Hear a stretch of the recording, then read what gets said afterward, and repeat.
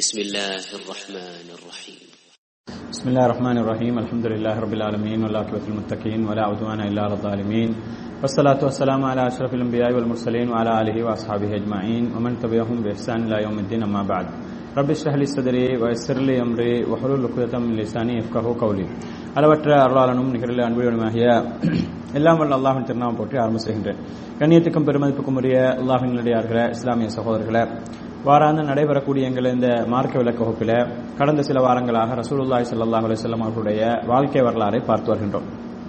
அந்த வகையில் அன்புக்கும் பெருமதிக்கும் சகோதரர்களே, இஸ்லாமிய வரலாற்றில் இடம்பெற்ற யுத்தங்கள் தொடர்பாக நாங்கள் கடந்த வகுப்பில் பார்த்தோம். அதில் மிக முக்கியமாக அகலி யுத்தம், கந்தக் யுத்தம் என்று சொல்லப்படக்கூடிய அந்த அகலி யுத்தம், அதற்கு பின்னால் ஹுதைபியா உடன்படிக்கை, அதற்கு பின்னால் ஹைபர் யுத்தம், அதற்கு பின்னால் ஹைபர் யுத்தம், அதைத் தொடர்ந்து ரசூலுல்லாஹி ஸல்லல்லாஹு அலைஹி வஸல்லம் அவர்கள் மக்காவை வெற்றி கொண்டமை, அதோடு சேர்த்து ஹுனைன் யுத்தம், மேலும் தாயிஃபிலே இடம்பெற்ற யுத்தம் மற்றும் தபூக் யுத்தம் போன்ற மிக முக்கியமான யுத்தங்களை பார்த்தோம்.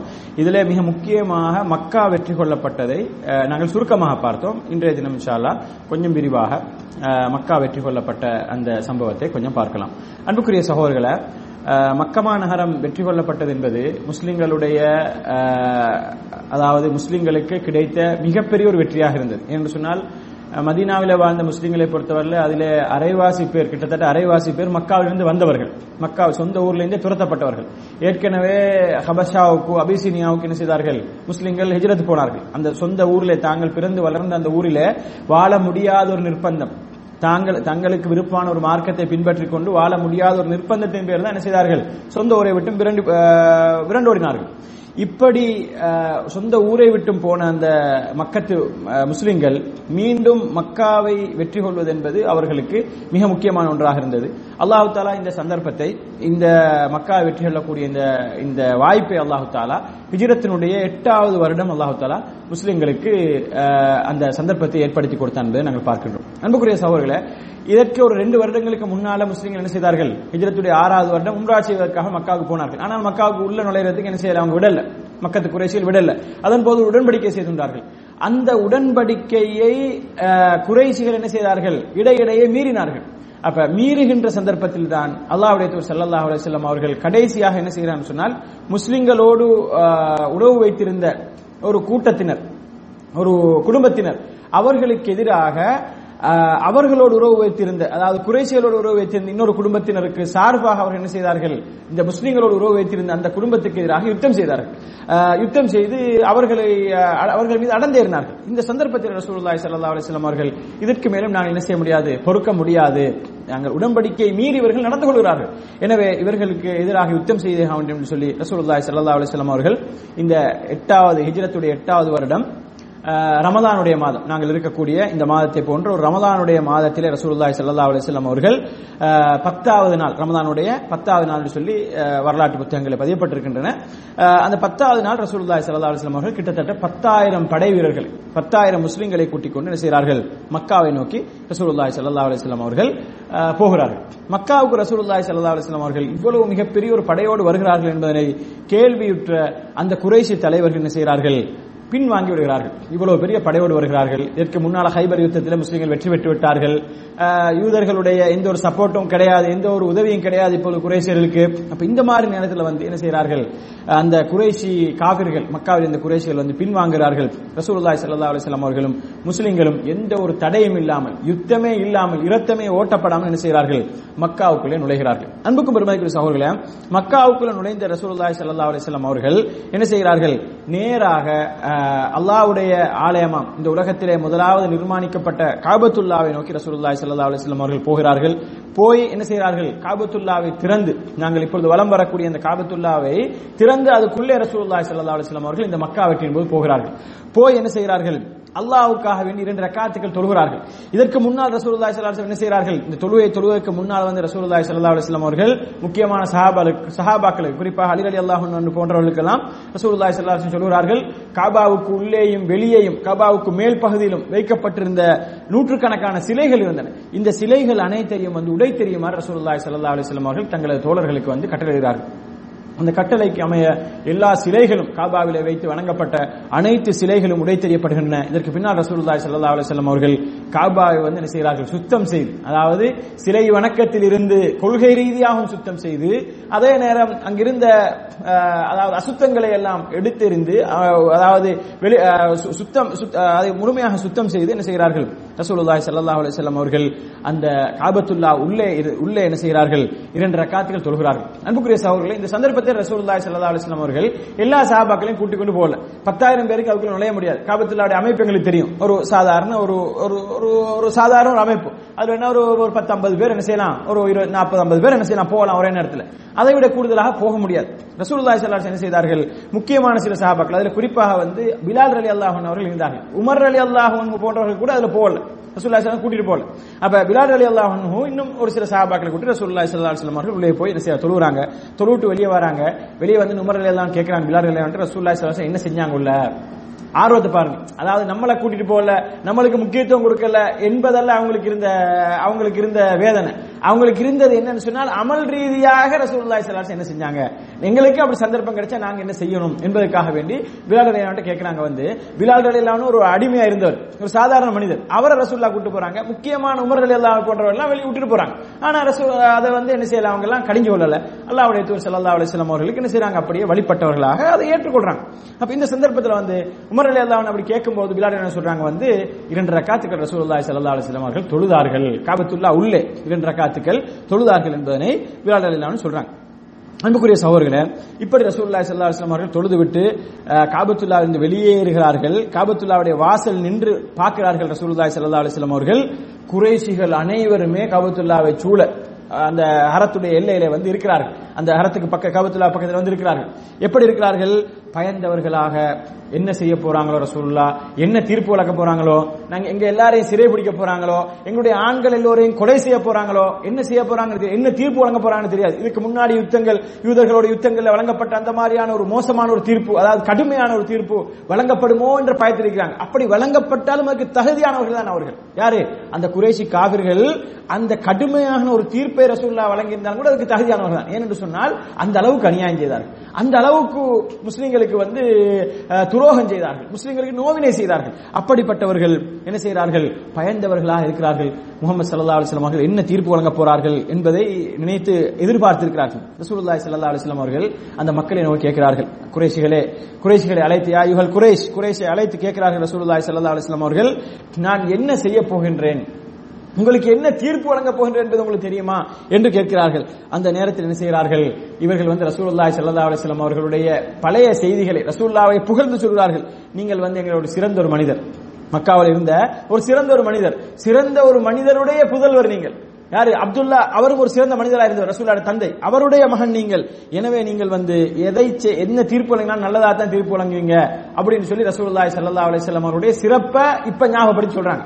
இவ்வளவு காலமா 13 வருஷமா அந்த மக்காவுடைய பூமியில இருந்து ஏகத்துவ பிரச்சாரம் முன்வைத்த நேரத்தில் வந்து அவ்வளவு தொல்லைகளை, நோவினைகளை, அவ்வளவு எல்லாம் அதாவது அட்டூழியங்களை செய்தவர்கள் இப்பொழுது என்ன செய்கிறார்கள், ரசூலுல்லாஹ்வுடைய அந்த நல்ல தன்மைகளை, நுபுவத்துக்கு முன்னாலே எப்படி ரசூலுல்லாஹ் புகழ்ந்தார்களோ அதே போன்று அந்த புகழ்ச்சியை சொல்கிறார்கள். நீங்க வந்து ஒரு நல்லவர், உங்க தந்தையின் நல்லவர், நீங்க ஒரு தீர்ப்பு வழங்கக்கூடிய தீர்ப்பு நல்லதா தான் இருக்கும் அப்படின்னு சொல்லி என்ன செய்கிறார்கள், அவர்கள் ஏற்றுக்கொள்கிறார்கள். அந்த நேரத்தில் ரசூலுல்லாஹி ஸல்லல்லாஹு அலைஹி வஸல்லம் சொன்னாங்க, வந்து இத்ஹபு வ அன்தும் துலகா, என்ன செய்யுங்க, நீங்க எல்லாரும் இங்க இருந்து போங்க, உங்க எல்லாரையும் வந்து நான் விடுதலை செய்கின்றேன், உங்களுக்கு எதுவுமே நான் செய்யல அப்படின்னு சொல்லி ரசூலுல்லாஹி ஸல்லல்லாஹு அலைஹி வஸல்லம் அவர்கள் சொன்னதை நாங்கள் பார்க்கின்றோம். அன்புக்கும் பெருமதிக்குரிய சகோதரர்களே, இந்த வார்த்தை வந்து உலக வரலாற்றில் பொன் எழுத்துக்களால் பதியப்பட வேண்டிய ஒரு வார்த்தை என்று சொன்னால், தனக்கும் தனது சகாக்களுக்கும் தனது தோழர்களுக்கும் சொல்லனா துன்பங்களை விளைவித்து தாங்கள் பிறந்து வளர்ந்த அந்த சொந்த மண்ணிலிருந்தே வெளியேற்றி அடித்து துரத்தி துன்புறுத்தி எத்தனையோ பேரை கொலை செய்து இப்படி எல்லாம் மோசமாக நடந்து கொண்டவர்களை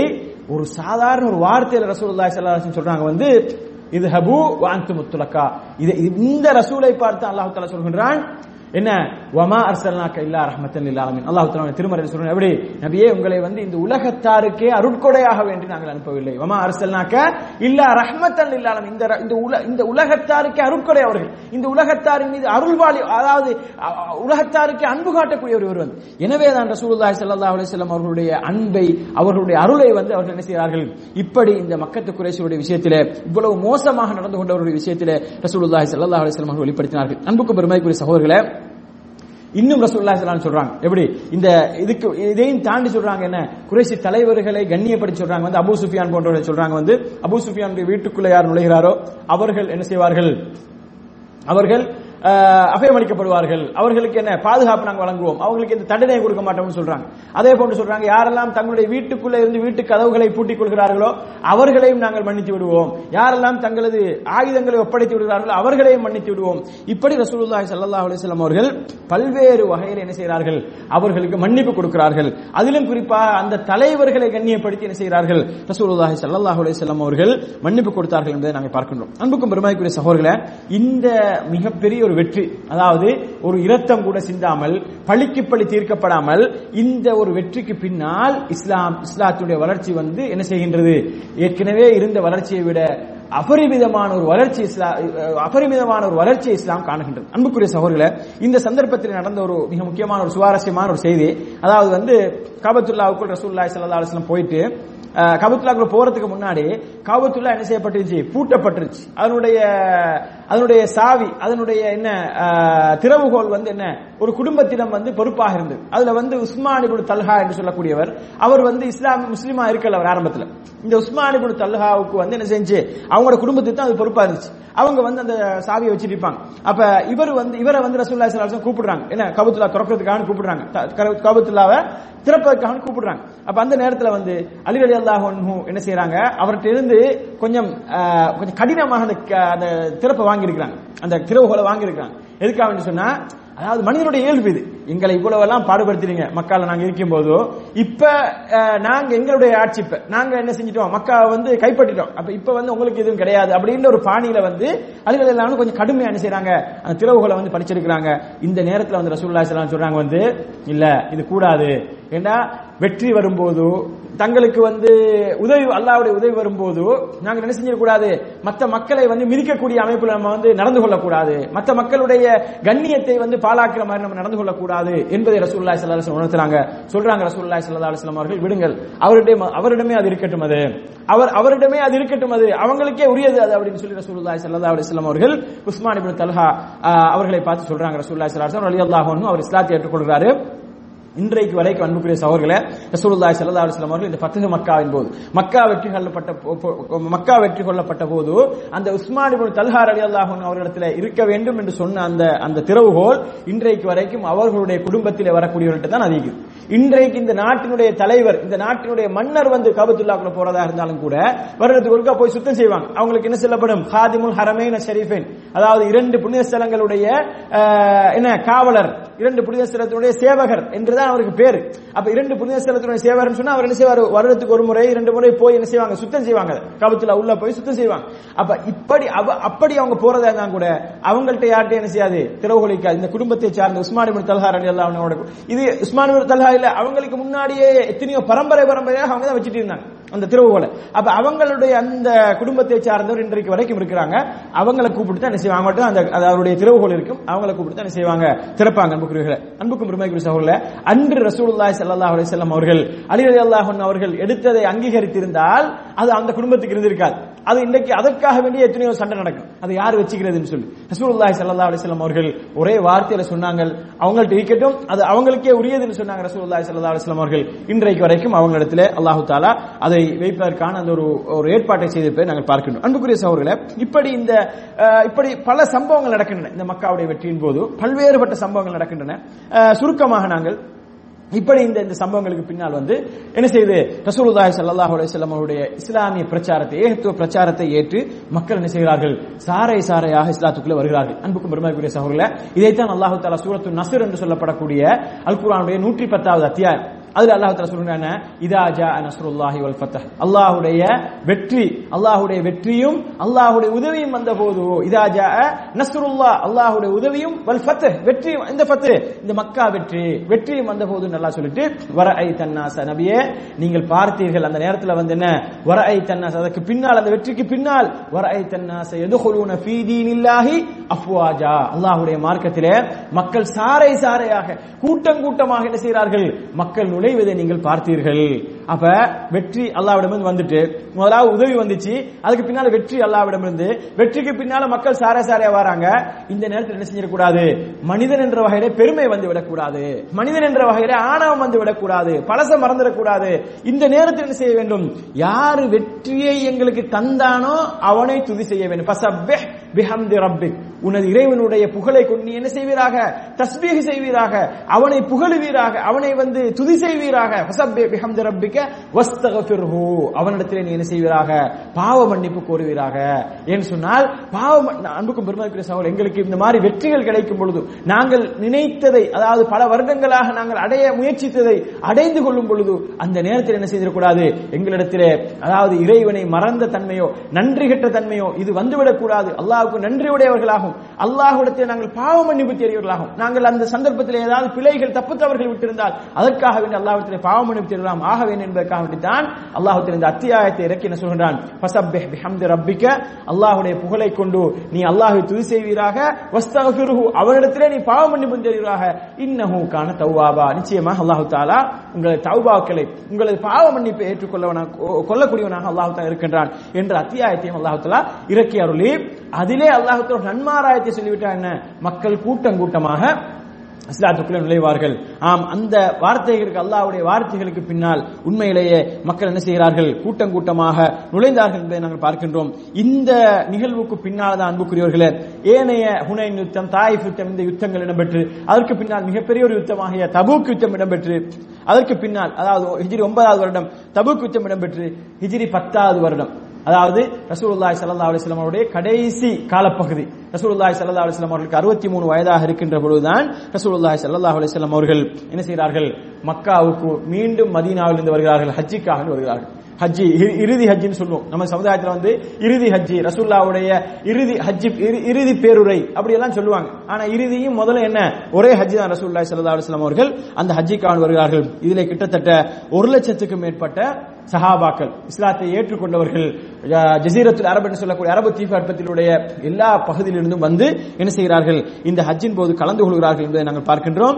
இந்த ஹஜ்ஜின் போது ரசூலுல்லாஹி ஸல்லல்லாஹு அலைஹி வஸல்லம் அவர்கள் உலக புகழ் பெற்ற மிகப்பெரிய ஒரு பேருரையை ரசூலுல்லாஹி ஸல்லல்லாஹு அலைஹி வஸல்லம் நிகழ்த்துகிறார்கள். அந்த பேருரையில வந்து தன்னுடைய 23 வருட தாவா வரலாறு, மக்காவிலே 13 வருடங்கள், மதீனாவிலே 10 வருடங்கள், இந்த இஸ்லாமிய வாழ்க்கை திட்டத்தை மக்களுக்கு முன்வைத்த அந்த 23 வருடமும் தான் செய்த அந்த பணியை இந்த பேருரையின் போது, இந்த அரஃபா பேருரையின் போது ரசூலுல்லாஹி ஸல்லல்லாஹு அலைஹி வஸல்லம் அவர்கள் என்ன செய்கிறார்கள், ரத்தின சுருக்கமாக சொல்கிறார்கள். எல்லோருடைய உரிமைகளையும் ரசூலுல்லாஹி ஸல்லல்லாஹு அலைஹி வஸல்லம் அவர்கள் ஞாபகப்படுத்துகிறார்கள், எல்லோரது கடமைகளையும் ரசூலுல்லாஹி ஸல்லல்லாஹு அலைஹி வஸல்லம் அவர்கள் ஞாபகப்படுத்துகிறார்கள். எல்லா விஷயங்களையும் சுருக்கமாக ரசூலுல்லாஹி ஸல்லல்லாஹு அலைஹி வஸல்லம் அவர்கள் இந்த ஹஜ்ஜுடைய பேருரையிலே ரசூலுல்லாஹி ஸல்லல்லாஹு அலைஹி வஸல்லம் அவர்கள் செய்துவிட்டு ஹஜ்ஜை முடித்துட்டு மீண்டும் என்ன செய்கிறார்கள், மதீனாவை நோக்கி திரும்புகிறார்கள் என்று பார்க்கிறோம் அன்புக்குரியவர்களே.